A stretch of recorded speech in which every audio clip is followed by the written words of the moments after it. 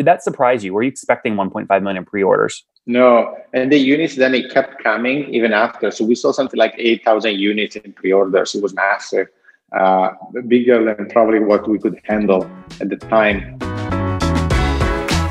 You are listening to Conversations with Nathan Latka. Now, if you're hearing this, it means you're not currently on our subscriber feed. To subscribe, go to getlatka.com. When you subscribe, you won't hear ads like this one. You'll get the full interviews. Right now, you're only hearing partial interviews. And you'll get interviews 3 weeks earlier from founders, thinkers, and people I find interesting. Like Eric Yuan, 18 months before he took Zoom public. We got to grow faster. Minimum is 100% over the past several years. Or bootstrap founders like Vivek of Question Pro. When I started the company, it was not cool to raise. Or Looker CEO Frank Bean before Google acquired his company for $2.6 billion. We want to see a real pervasive data culture, and then the rest flows behind that. If you'd like to subscribe, go to getlatka.com. There, you'll find a private RSS feed that you can add to your favorite podcast listening tool, along with other subscriber-only content. Now look, I never want money to be the reason you can't listen to episodes.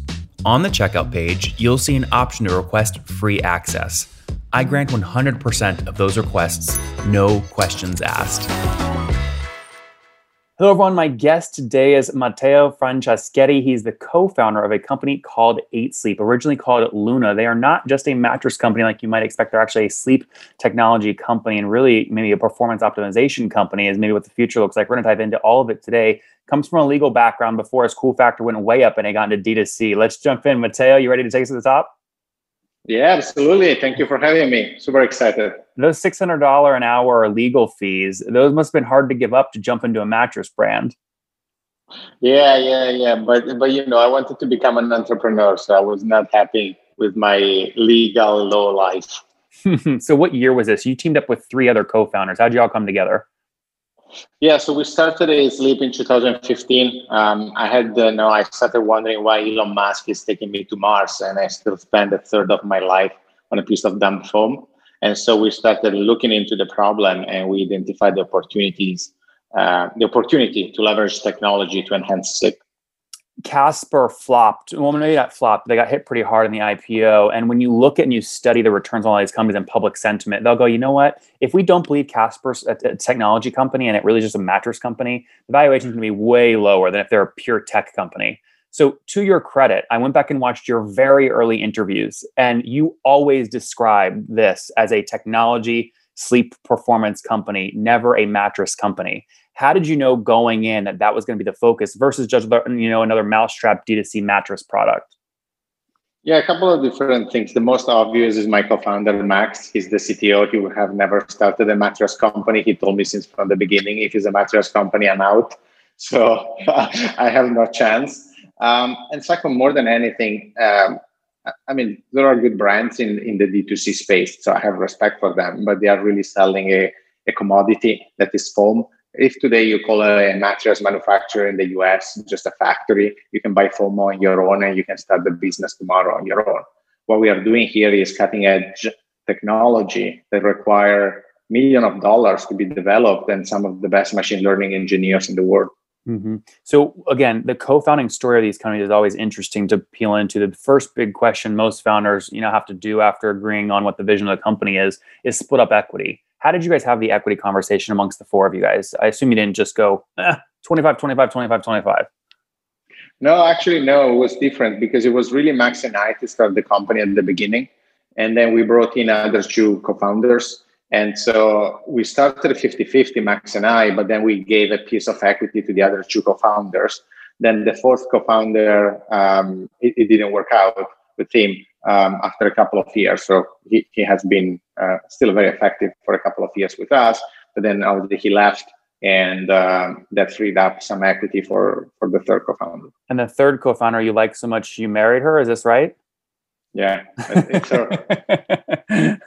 I love that. Okay, so 3 of you guys now are really driving the vision here. Now, you first maybe realized you had something back in 2015 when you launched on Indiegogo. 6,048 backers, about 1.5 million in pre-sales. I think how many, you can tell me how many units that was, but did that surprise you? Were you expecting 1.5 million pre-orders? No, and the units then it kept coming even after. So we saw something like 8,000 units in pre-orders. It was massive, bigger than probably what we could handle at the time. But yeah, it was incredible. I still remember that night when we got the first order, we were still testing, and we see an order coming in from a person with a French name. And so we started asking, but it was you testing with this name? And the others say, no, it was not me. And it was the first customer. The level of detail here is incredible. I'm going to read some things from your January 27, 2015 Luna's launch day checklist, which is now 8 Sleep, but your checklist.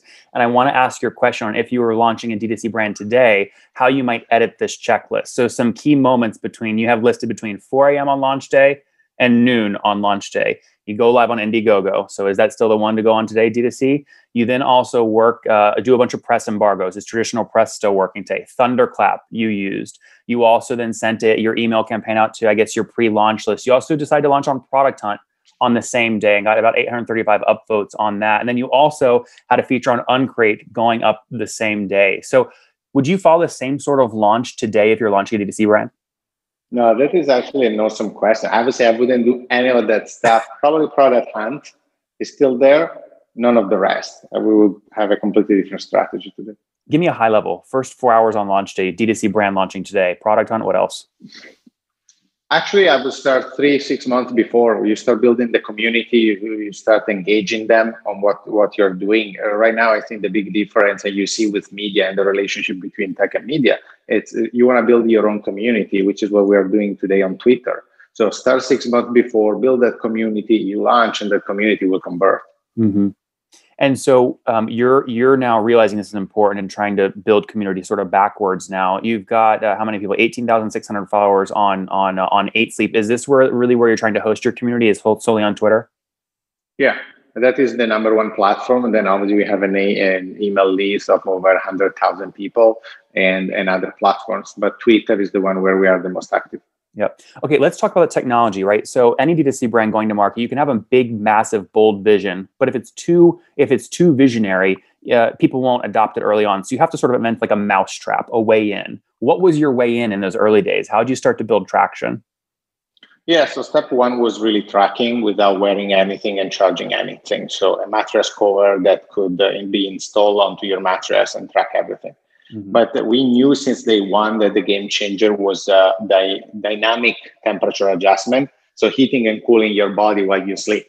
There is plenty of medical evidence proving that with that you can accelerate your sleep. So you can fall asleep faster, you can get more deep sleep and more REM. We just didn't have the money to build it at the beginning until when Khosla Ventures with Keith Rabois came in and they led our round. That was the $14 million round in 2018? Yeah. Okay. Yeah. And so how were you funding before that between 2015 and 2018? All from pre-sales? No. So we did a seed round and a Series A. The seed round was immediately after Y Combinator. So after Demo Day, we were able to raise around $6 million. Then there was an A for like 10. And then I think, if I remember correctly, I go by memory, but then KV, Khosla Ventures came in with another 10 or 12. Mm-hmm. And then we raised from Founders Fund a year and a half later. So just round that out, the story, how much from Founders Fund? I mean, the round from Founders Fund was 20 or 25, I think 25. And okay. So the total is 70 million that we have raised, more or less. Yep. When we look at your funding history, and we'll go back and get more of the backstory here, but once you're on the VC track, especially in the D2C space, you sort of want to see a raise happening every 18 months or so. Otherwise, sort of red flags start to go up. Like, did they try and raise and they couldn't, or they didn't get the valuation they wanted? Your last raise was back in 2019. So nothing in 2020, nothing I know of right now leaking to the press. Are you raising right now? There is nothing public, but I can tell you that people that love what we are doing are supporting us, also financially. Let's go back and talk about pre-Khosla coming in 2018. You had this mattress topper priced at $399. You also did have a mattress for $999. Your mattress, at least the queen size today, is listed at $2,845. So significant pricing in your testing between the two products. Why start at $999, and how do you get up to $3,800 today? Yeah, it's another great question. So at the time, obviously we didn't have the cooling. The cooling is the big elephant in the room for sleep improvement and in terms of product market fit. So we were really trying to make a smart bed position like most of the other D2C brands. After KV came in and Keith joined our board together with Delian, we really started rethinking about our Keith Raboy and Delian. So we started really rethinking about our brand positioning and what we wanted to build. Obviously, the product became immediately more expensive because of the new technology. So there was no way to be at the $1,000. Mm-hmm. But more than anything, I mean, there is this theory, which I believe comes from Mark Andreessen, where great products, you can keep increasing the price and people will pay for that as long as you keep delivering more value. And I think that is what happened. Compared to then, probably our conversion rate on the website, CVR, is probably 3x what we had back then, but our AOV is 3x as well. Mm-hmm. Did the economics work at $1,000, even though maybe your cost of goods were lower because you didn't have cooling built in and all that? I mean, what were the economics you were targeting back in 2017 with $1,000 price point? They were working. They were okay. Now they are awesome. Mm-hmm. So we were able to improve that part as well. Matteo, I'm not familiar with what okay margins is in D2C. I mean, what was okay in 2017, an okay margin or net margin? I mean, obviously, every business is different, right? But when you talk about gross margin, where are you? Somewhere between, anything below 40% is pretty bad. I think everything around 60% is pretty good, or above 60% is awesome. So you can shift. But obviously, gross margin is just, I would call it a good metric, but up to a certain point, because then you need to look at returns, replacement, credit card fee, CAC, all that kind of things, and see what is your net margin. And at the time was okay, and now is awesome. Yep, you took you did a large, and there's a lot of technology that was advanced between 2017 and 2019. A couple of things I want to ask about here. So first off, in 2017, you said on another podcast episode you were tracking at that point about 300,000 nights. I think you used the term sleep nights per month, which is an interesting metric. So two questions: Are you still using that metric today? Is that a critical metric for you? No, we really measure number of hours. And it's not even just sleep, but it's health data, because now we track so much about your health. Mm-hmm. And how do you quantify that? How do you know if that you're getting more or less of that month over month? Obviously it keeps growing, right? It's like almost a recurring revenue, but instead of being revenue is a health data. And so you have the old customers that you keep tracking, plus all the new customers each month. And that number keeps growing. And now we are becoming one of the largest databases in the world for health and sleep. Mm-hmm. And so when you measure number of human hours tracked monthly right now, what is that number? We don't disclose that yet. I can potentially let you know. I can check with my team the exact number. But yeah, you're talking about a lot of hours. Can you give me a growth rate from back in 2017? How much it increased by? On average, imagine like a 2x year-over-year growth. Okay. And then you get an approximation. Fair enough. When you talk about your team today, so how many people total on the team, and then how many engineers? Yeah, so we are around 50 people. And usually, we always think 60% should be product and 40% the rest. So 60% is product, which is not only engineers, but that gives you a ballpark. So call it 30 people on the product team. And how much of them do you have thinking about the actual foam, the actual mattress versus the app, the technology, the health data? Zero. Yeah. So for the foam, because it's still important, right? The comfort for our customers. We just work with the greatest and largest company in the world for foam manufacturing. But again, foam, when you hear all these companies talking about foam and their latest release, it's a scam. And you can just go anywhere and buy it on your own. So just work with the best. You pay what you have to pay, and you pay a premium for the greatest foam. The good thing is, because we are so data-driven, we found a partner who has machines where we can measure every different type of foam, the different type of compression. So we have data on thousands of different types of mattresses that we have been testing. But it's not just us guessing what should be the right firmness. We have tested and we have hard data. And then all our team is focused on the machine learning, AI, and and hardware technology. Mm-hmm. So looking at the website today, $2,845 price point on the Queen. That's your cheapest option, right? I hate saying cheapest, it's not cheap, but that's your cheapest option in terms of dollars, right? Yes or no, meaning we have two form factors. One is the mattress, one is the cover, right? So what you're saying is the mattress. So if you want the full 360-degree solution, yes, that is the entry level. But then we sell the cover only. So you don't want to change your mattress. You just want to buy the technology and make your damn mattress smart. At that point, we sell the accessory, and I think it starts around $1,500. Mm-hmm. Okay. And the Queen at $2,845, I mean, you talked about your margin profile being much better today. I mean, what can you produce that for? What's your cost of goods sold on that? Yeah, we don't disclose that. Obviously, we try to find the balance between what can help us build a solid business, because at the end of the day, our customers, they want us here in 10 years, and also being fair with our customers. Mm-hmm. Cool. I won't push you harder there other than to say you just said sort of best in class margin would be above 60%. A 60% margin on $2,845 would mean cost of goods sold somewhere around under $1,100. So you can take $1,700 into your CAC, podcast marketing, engineering, salary expenses, everything else down to the bottom line. Is that a fair statement? Yeah, it's a fair statement. Obviously, if you're a customer, you see what is the difference. The challenges are always the CAC, right? So you need to account for that. Talk to me about that. D2C can be very competitive. I mean, a lot of these mattress, these are pure play mattress brands, but they pour, hundreds of millions, right, into different channels. How are you finding channels that work economically for you? Yeah, just to give you an idea, in the past year, our CAC dropped 60%. So things are going in the right direction. For us, there is a lot of word of mouth. So that is a big chunk of our revenue that is helping us to grow in a healthy way. And the reason is people are liking the product, and so they refer it, they recommend it, and other friends, they buy it. In particular, when a product is so expensive, meaning, right, for compared to a $200 device or a Fitbit, benchmarking, people want to hear from other people about the product itself before pulling the trigger.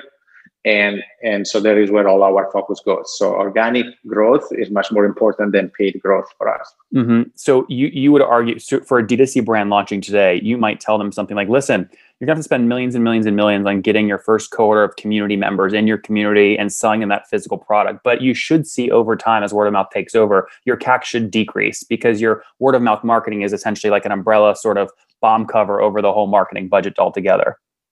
Correct.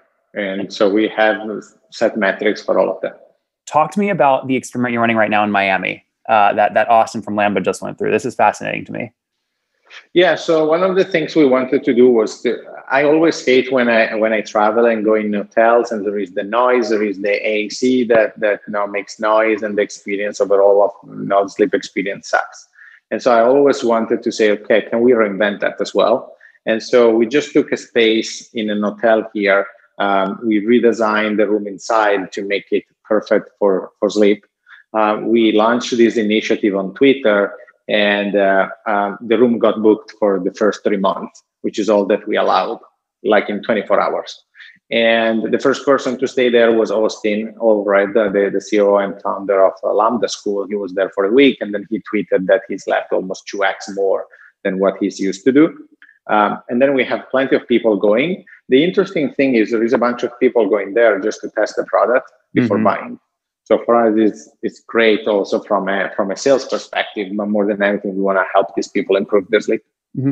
From a cost perspective, why is this more efficient than you see like in these old strip malls? And maybe not even old ones, even sometimes some nice ones, Casper and Purple opening up physical locations to drop in and sort of lay on a mattress for, a minute or two and then come up. It sounds like people can actually like live there. They're living with the mattress for a week. Why is it a better model than a strip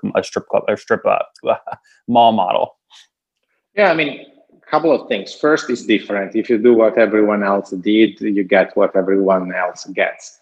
And so we are contrarian in this company, and we want to do things differently. Second, I think you lying over a mattress for a couple of minutes will not tell you much, in particular in a product like ours, where temperature really changes during the night and delivers this huge benefit. So sleep on it for one night or a couple of nights, and then you decide if you want to pull the trigger. Mm-hmm.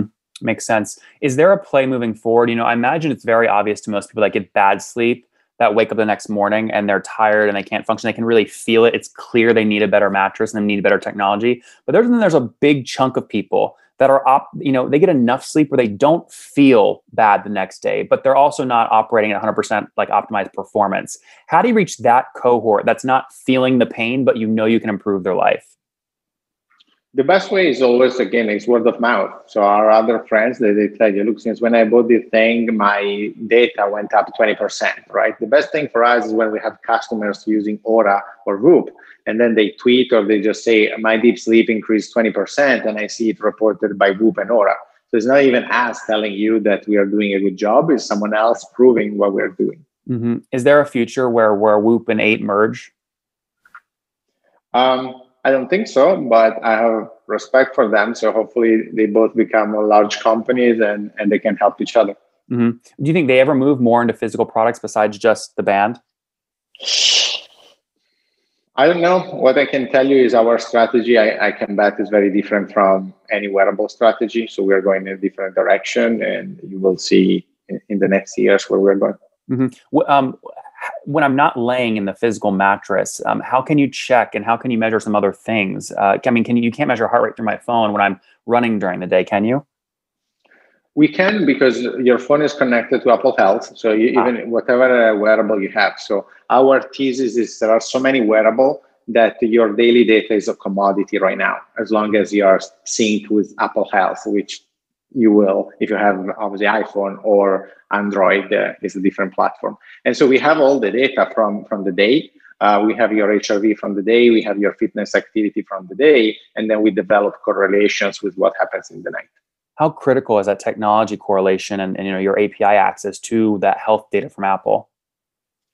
It's pretty important. Not yet super important. Call it 20% today, but it will be 80% tomorrow. Mm-hmm. I mean, do you worry about not owning that end of the telephone line, like to the customer? I mean, if Apple, there's a big war happening right now between Apple, Amazon, all these brands about the war for the home. If they end up coming out with a mattress, right, and then they cut you off your data stream, sort of, then what? Do you worry about protecting against that or no? No, because we have our own data. At the end of the day, the best moment to really track your body and scan your body is at night, because you're not moving, because you are at rest, and because it's a long period of time. And so having that full ownership is what really matters to us. Mm-hmm. Then at the end of the day, the big difference between us and the wearable is their job ends with the data. They can only tell you what you might be able to do based on the data. In our case, based on the data, we take action and we adjust the temperature, and in the future we'll adjust other factors. So we do the job for you. We don't tell you what you should do. We do it. Yep. Let's end here on product. There's a lot of things you're doing. It touches oxygen, humidity, light, noise. It's not just, do you not move or not move in your sleep? What's the future of the 8 Sleep product look like? And describe how it is today. If someone orders it, what are they going to get at their house? Yeah, so today there are 2 products. You can buy a mattress that gets shipped directly to your home and it will improve your sleep performance. Or you can buy a cover that can be installed onto your current mattress. It will make it smart and it will improve your sleep. So if you don't want to change the mattress, buy the cover. If you want the Lamborghini of sleep, buy the whole mattress. And there's a side box, right? I mean, there's a side box that sort of sits, it looks sexy. It's not ugly, obviously, but sexy. And there's water in there. And that's sort of how the cooling and heating technology works. Is that right? Yeah, call it your sleep computer. So it's called Hub. It sits next to your nightstand, and it's really a computer that is there analyzing what happens in real time and improving your sleep. Mm-hmm. And so right now, this is what you're optimizing. But again, if I have you on in 5 years and I say, describe the product, what's the description sound like? It's very different. I'm so tired of the current shape of a bed that I can't stand it anymore. It didn't change for the past 2,000 years. So it's time to make our beds modern and able to really enhance our sleep performance and save our lives by scanning our bodies. Matteo, how many folks are using the bed today? Several thousand. I don't disclose the numbers, but yeah, we have a large user base. You said several thousand? Yeah. What patterns are you seeing from those initial 6,048 backers from 2015? Have they sort of upgraded as you've upgraded mattresses and sort of thrown out the old ones? Yeah, I mean, a large chunk they upgraded. Upgrades is a pretty big deal for us, and all our products are structured where every year as we release new products, you can upgrade at a fraction of the price. So similar to what is the iPhone model, you trade in your old phone and you just pay a fraction of the price to get the latest. And yeah, it's part of our strategy. I'm excited for you guys. I mean, thousands is interesting. When can you break 100,000 mattresses, you think, out in the wild? Can you do that this year? Maybe. Do you feel good about that, or does it feel like an uncomfortable stretch goal? I like how you make me questions to get your data. Have to. Yeah, no, I love it. You're pretty good at that. We're on a trajectory to hit the number soon. Well, guys, listen, the way I got connected to Matteo is, as you know, I'm living at Launch House out here in LA, and there's 20 founders. It sounds great in person because we're all locked up during COVID, but now it's like, oh my gosh, there's 4 of us per room. How can we sleep better? How do we control temperature? Someone wants it at 84, someone wants it at 72, and there's this war going on. And the guys are going, we got to figure out how to get mattresses that can solve this. I said, Matteo, let's chat via Twitter. He came on. Matteo, I appreciate you doing that. And guys, if you want to check out 8 Sleep. Full disclosure, I have not used it yet. I've only heard amazing things. I look forward to using it. But if you want to check it out, go to nathanlatka.com/8 Sleep. Matteo, where else can they find you? On Twitter is M like Matteo _Franceschetti, my last name. I'm pretty active there. So ping me, ask me anything about sleep, and I'll share my tips. Matteo, thanks for taking us to the top.